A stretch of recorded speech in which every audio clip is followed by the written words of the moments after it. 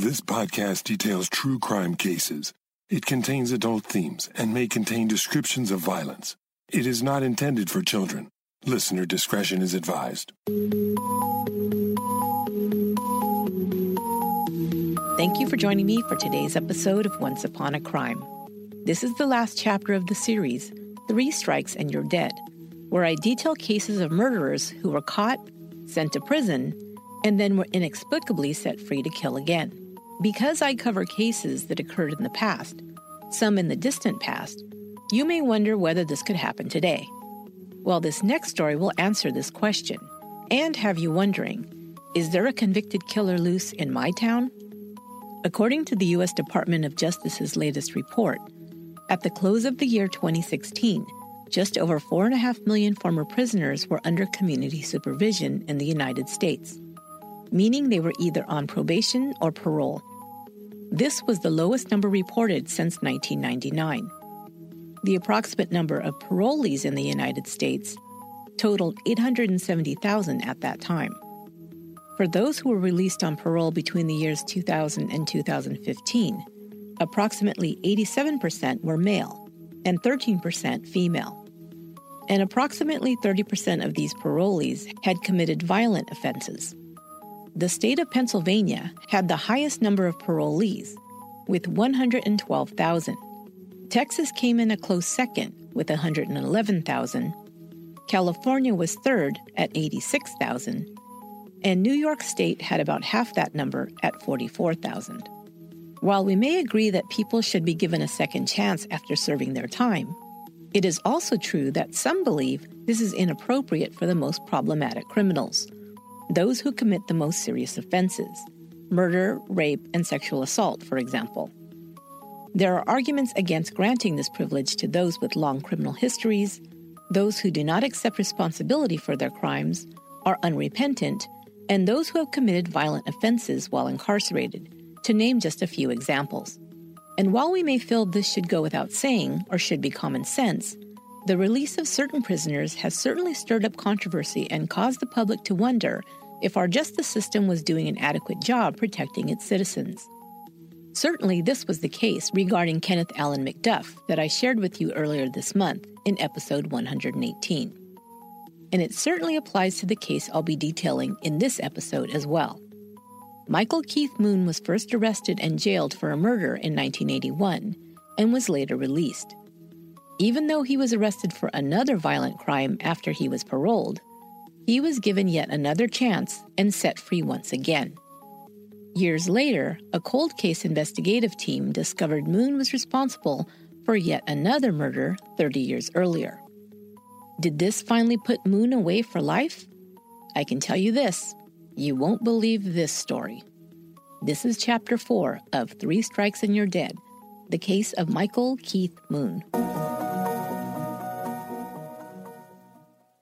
A young woman named Chipper Lay returned to her cabin at the Silver State Lodge one cold November morning in 1978.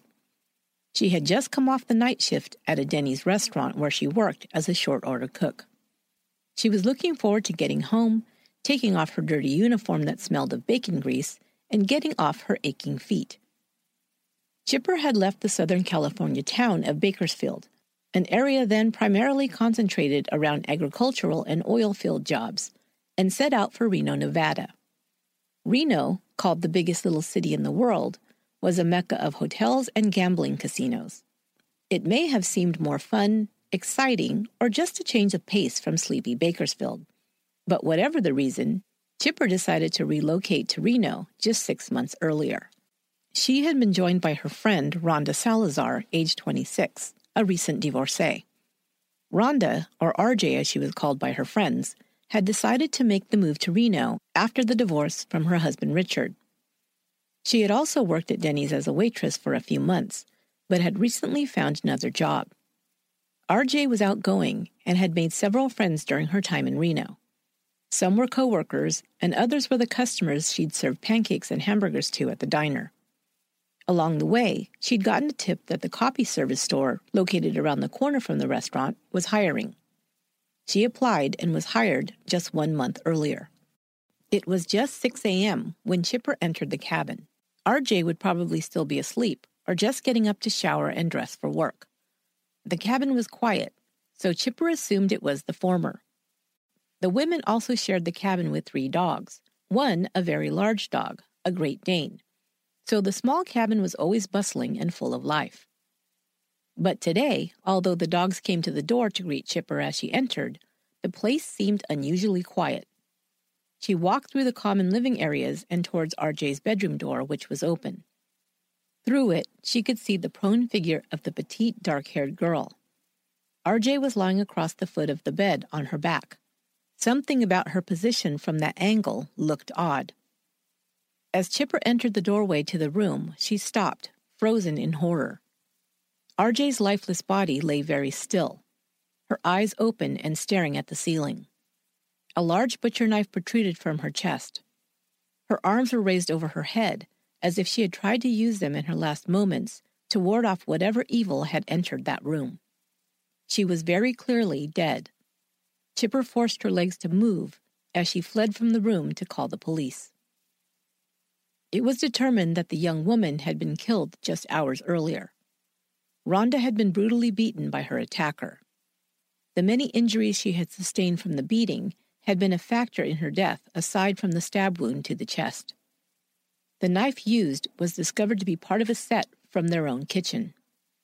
This, as well as the fact that investigators believed the Great Dane would have attempted to stop a stranger from attacking RJ, pointed to her murderer as someone she knew. At least, that was the theory the investigators were working with. They even thought their suspect might be female. RJ had had many women friends while in Reno, but wasn't close with any men that they knew of. But investigators didn't have much to go on. As the weeks passed without any breaks in the case, a reward was offered through the Secret Witness Program, a precursor to the Crime Stoppers program that would spread throughout the country in later years. Anyone with information about an unsolved case could come forward anonymously and be given a number that they could later use to collect the reward, should their tip lead to an arrest and conviction. A $2,500 reward was offered to anyone with information about the murder of Rhonda Jeannie Salazar. Although the offer appeared in the newspaper for weeks, the case didn't receive many tips. But someone must have offered some information, because a few weeks after the murder, the Secret Witness column in the newspaper added the following, quote, "A possible suspect is described as 25 to 30 years of age, approximately 5 foot 9 inches tall with blonde hair, a mustache, and gold wire-rimmed glasses," unquote.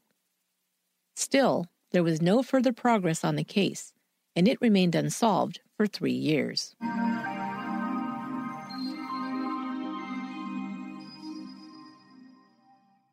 Even though Rhonda Salazar's murder yielded no obvious suspects, and they had very little to go on, detectives continued to work the case, hoping to come across a viable lead. Salazar was said to have no enemies. Her ex-husband and roommate had both been cleared of any responsibility in her slaying, and the case remained cold. One piece of evidence detectives did have were some unmatched fingerprints found at the scene. Finally, in 1981, they caught a break when a fingerprint comparison finally hit on a suspect. Michael Keith Moon had been questioned, as had his wife, Julie Reese, at the time of the murder. Reese and Moon had known Rhonda Salazar, and Reese may have resided with her briefly in Reno. But the physical evidence found at the scene did not point to the couple as suspects at that time. It is unclear why they were not able to match the fingerprint to either Moon or Reese, although it's possible that the fingerprints were not discovered until later. In any case, as the investigation continued, detectives gave Moon a second look, and the fingerprint evidence was compared to him. They were a match. Moon, originally from San Diego, had recently moved back to California and was working as a cable television installer in the Santa Cruz area. On November 4, 1981, exactly 3 years after the murder, Michael Keith Moon was taken into custody by Santa Cruz police detectives who were working in cooperation with the Reno police. Moon's wife, Julie Reese, was located in Mendocino, California, and also arrested in connection with the murder. Moon was held on $150,000 bond. Both Moon and Reese waived extradition to Nevada and were transported to be questioned by authorities in Reno. There, Moon was charged with the murder of Rhonda Salazar and held in the Reno jail. Soon after his arrest, Moon agreed to plead guilty and was sentenced to life in prison with the possibility of parole. In 1990, after serving just 9 years for the murder, Michael Keith Moon was released on parole for the first time.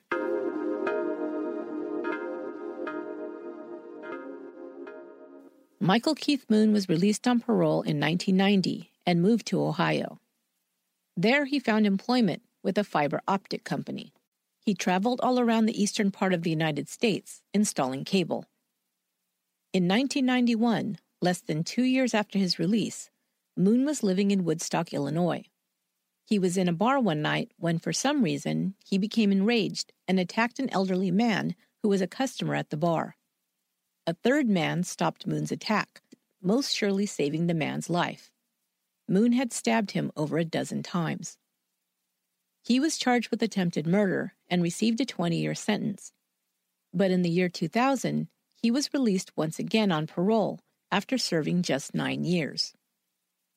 Moon's parole was soon revoked. The reason is not entirely clear, but he was returned to prison once again. He was released for the last time in 2005. Now, you would imagine that someone who'd been convicted of a brutal murder, released, and within a short time committed another attempted murder would have the book thrown at him. But it almost seemed like Moon's second conviction was treated as if it was his first offense. Perhaps this was because his second attack was committed in a different state. Whatever the reason, Moon was released and even allowed to leave the state, returning to Reno, Nevada.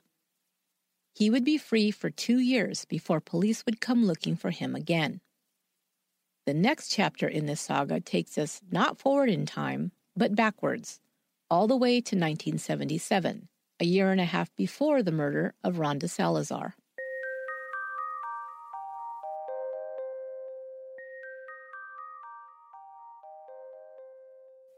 On May 1, 1977, a body was found lying on a concrete floor in an empty home. A group of new tract homes was being built in Escondido, California, a bedroom community located about 30 minutes north of San Diego. The body was that of a young male. He was found lying partially nude in a pool of blood in the garage of a home on Falconer Road that was still under construction. An Escondido police officer was conducting a routine check of the construction site at about 3:15 a.m. when he discovered the body. The deceased was identified as a 24-year-old construction worker by the name of Liborio Landin Vayin. He had been beaten to death. Investigators discovered that Vayin had gone to a bar called the Pastime Club the previous evening with his cousin Gabriel Landin and another co-worker, Fernando Verona. At the bar, Vayin began playing a game of pool with a white male with blonde hair. As the evening wound down, the white male offered Vayin, Verona, and Landin a ride home. The men all piled into his yellow van. Landin told police that he exited the van to walk his co-worker who'd had too much to drink into his apartment. When he returned to the place where they had parked, the yellow van with the driver and Vayin as his sole passenger was gone. Police investigated the man's murder, but the case went cold. It stayed that way for 30 years.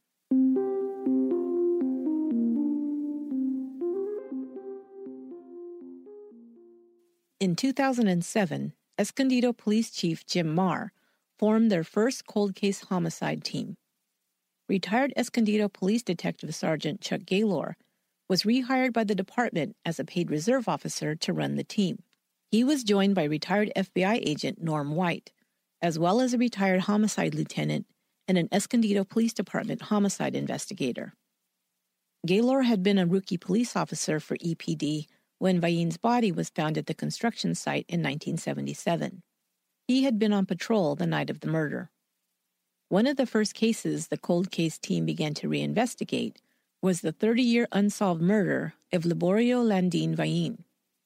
The first problem the team encountered was the evidence stored for 3 decades in the Escondido Police Department's property room was largely destroyed.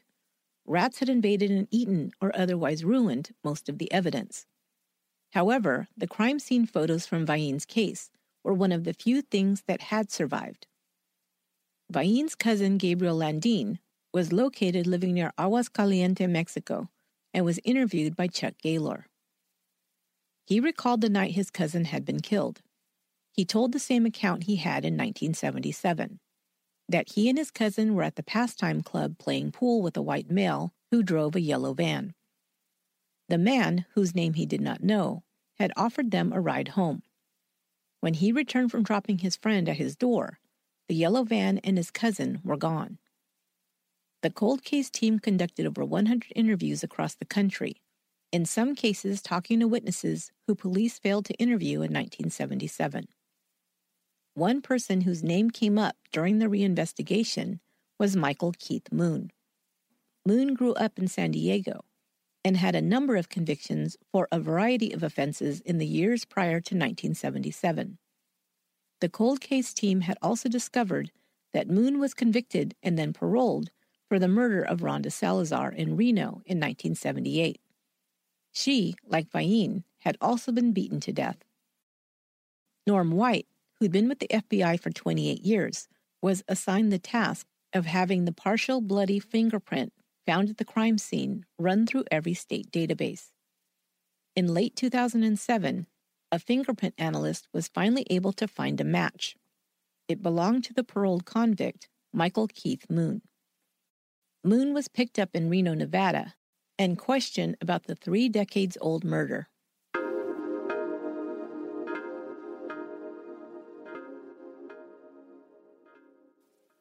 In October 2007, Michael Keith Moon, now 59 years old, was questioned by detectives from the Escondido Cold Case Homicide Team. He volunteered that he had lived in Escondido in 1977. Specifically, he had lived on Oak Hill Drive, just 1 mile from the place Liborio Vaillin had been found murdered. He was employed as a construction worker at the time. The victim had also been employed in the construction trade. Moon also admitted that he often frequented the Pastime Bar, the last place Vaillin and his cousin had visited before his murder.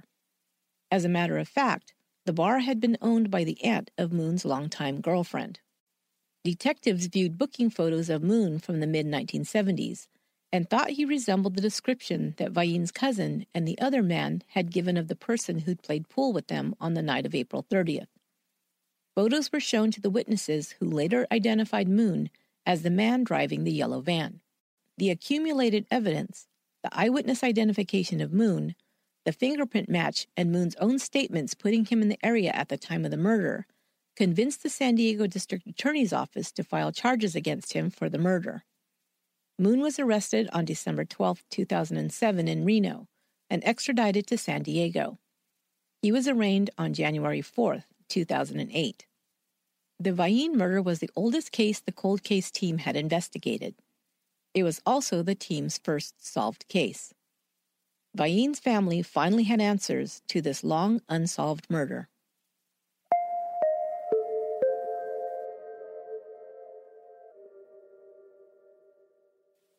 On December 3, 2008, Michael Keith Moon pled guilty to the second-degree murder of Liborio Landin Vaillin. Moon had been shooting pool with the 24-year-old man, a stranger, and had lost money to him. He'd become angry and saw his chance to attack him when he was left alone with him in the van. He drove him to the construction site and beat him until he was dead. Moon was sentenced to 8 years and sent to Richard J. Donovan Prison. Now, I know what you're thinking. How could Moon only be sentenced to 8 years for such a brutal murder? According to Deputy District Attorney Brock Arstill, that was the maximum sentence he could receive, since they had to base it on 1977 sentencing guidelines. Crazy, right? But that was the law. So that would mean he would at least be behind bars until sometime in 2016, right? Wrong. Moon served only half of his sentence before being released on parole. Insane. He was released on January 12, 2012, to a halfway house in downtown San Diego. His placement was arranged by the state parole agency. The agency does not disclose where parolees are sent, so beside the board and the parole officer Moon was assigned to report to, no one, including witnesses, victims, or family members, would be given that information. If requested, they may receive notice of the prisoner's release, and possibly the county he was released to, but that might be all the information given. At the time of his release, Detective Chuck Gaylor, who'd done so much to bring Vaillin's murderer to justice, made this comment to San Diego Union Tribune reporter Pauline Ripard. Quote, "It is appropriate for the public to be aware of the fact that there are people like Michael Moon out there, and these people pose a risk to society," unquote. Gaylor characterized Moon as a sadistic thrill killer. He was also of the opinion that Moon may have more victims than authorities were aware of. He pointed to the time Moon was employed as a fiber optic cable installer working up and down the East Coast after released on parole for Rhonda Salazar's murder. Gaylor was quoted as saying, "Our concern is that all the time he was out of prison before, he was traveling. He could be going to bars, picking up people and killing them. I think it's very likely he's committed other crimes, up to and including murder that he's gotten away with. He's a real ongoing danger to the community. He's a cold, calculated killer," he concluded.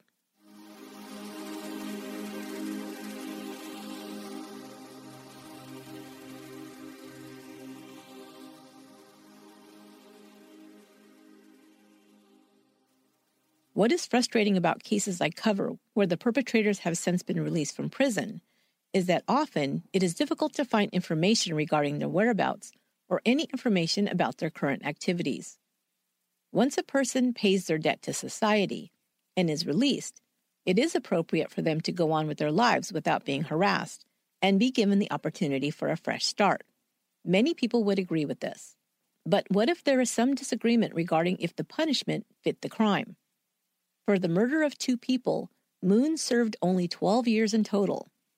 And like Moon, what if the parolee has been afforded a second chance, only to continue their criminal activities, even to committing murder? Should they then be locked up and the key tossed away forever? Let me know what you think.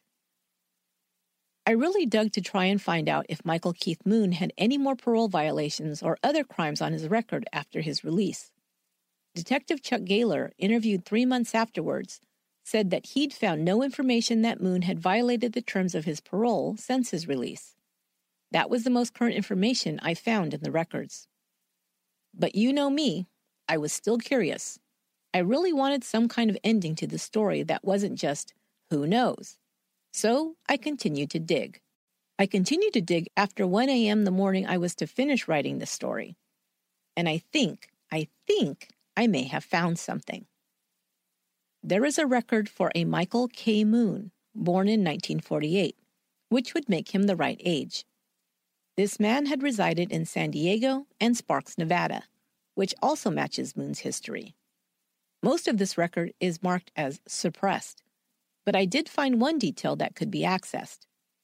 This person, named Michael K. Moon, died at the age of 66 on March 15th, 2015 in San Diego County. Perhaps this finally ended the saga of 2-time murderer Michael K. Moon and ends this story.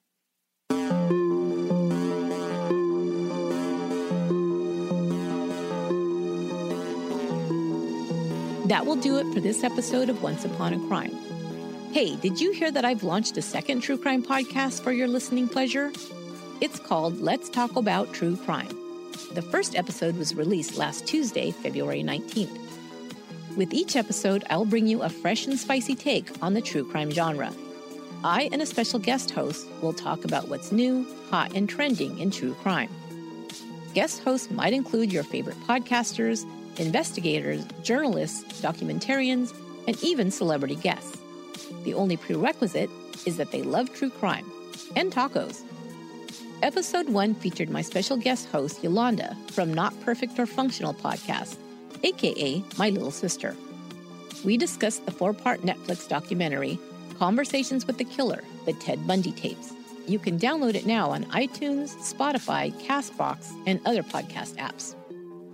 Next up, I'll have another special co-host who I think you'll be excited about. We'll be discussing Lorena, a 4-part docuseries about the Lorena Bobbitt case. The executive producer for this series is Jordan Peele, director of Get Out, nominated for several Oscars. You can watch that right now on Amazon Prime if you want to check it out before our discussion. I hope you'll join us. Not giving away who the guest host is, you have to subscribe to find out. The second episode of Let's Talk About True Crime will release next month. You can find links to the podcast in the show notes. Also next month, I'm beginning a brand new series on Once Upon a Crime that I'm so excited about sharing with you. The first episode will release on March 11th. Finally, I've been working around the clock this month. I also released a bonus episode yesterday. It's an interview with a very special guest, actor and producer Alison Sweeney. Alison, who has acted on Days of Our Lives, as well as several TV movies, and was formerly the host of The Biggest Loser, has a new series of mysteries just released on the Hallmark Channel. Besides the fact that these mystery movies are so much fun to watch, Alison plays, get this, a true crime podcaster who investigates cold cases. I love this, and I think you will too. Oh, and if that's not reason enough to be a fan of Alison Sweeney, she is also a huge true crime podcast fan and has been a guest on the podcasts Real Crime Profile and Undisclosed. It was a fun interview, and I know you'll enjoy it. This is the last interview I'll be releasing on Once Upon a Crime. After this month, all the bonus episode interviews will be released on a separate podcast called The Next Chapter. I'll be sharing the links to that, third podcast offering, as soon as it's available for you to subscribe. Thank you so much for letting me be a full-time podcaster where I can share all these fun and exciting true crime projects with you. Without you, I couldn't do this, and I love it so much, and I truly, truly feel lucky. Thank you, thank you. I hope you enjoy listening as much as I love producing these shows. Now it's time to do the latest Patreon shoutouts and pick this month's drawing winner. Our newest Patreon supporters are Nicole Galenso, Susie Moore, Holly Herman, Christy Van Laer, Julie Betty, Carol Lara, Autumn Matthews, Jessica Lawn, Courtney Halchak, Casey Adolphson, Tracy Kamar, Zoe Rahimi, Tara Vernon, Vivia Bowe, Johanna Vickland, Sarah Light, and Magna Anderson. Our winner for February will receive a true crime journal where they can jot down notes about their favorite documentaries or podcasts, or just look cool in their next work meeting. They'll also receive some OUAC swag. And the winner is Bryn St. Martin of Kyle, Texas. Congratulations, Bryn. That prize pack is on its way to you. If you want to become a patron and be eligible for our monthly drawings, just go to patreon.com/onceuponacrime and pledge at any level. Once Upon a Crime is written, produced, and edited by me, Esther Ludlow. Until next time, be good to one another.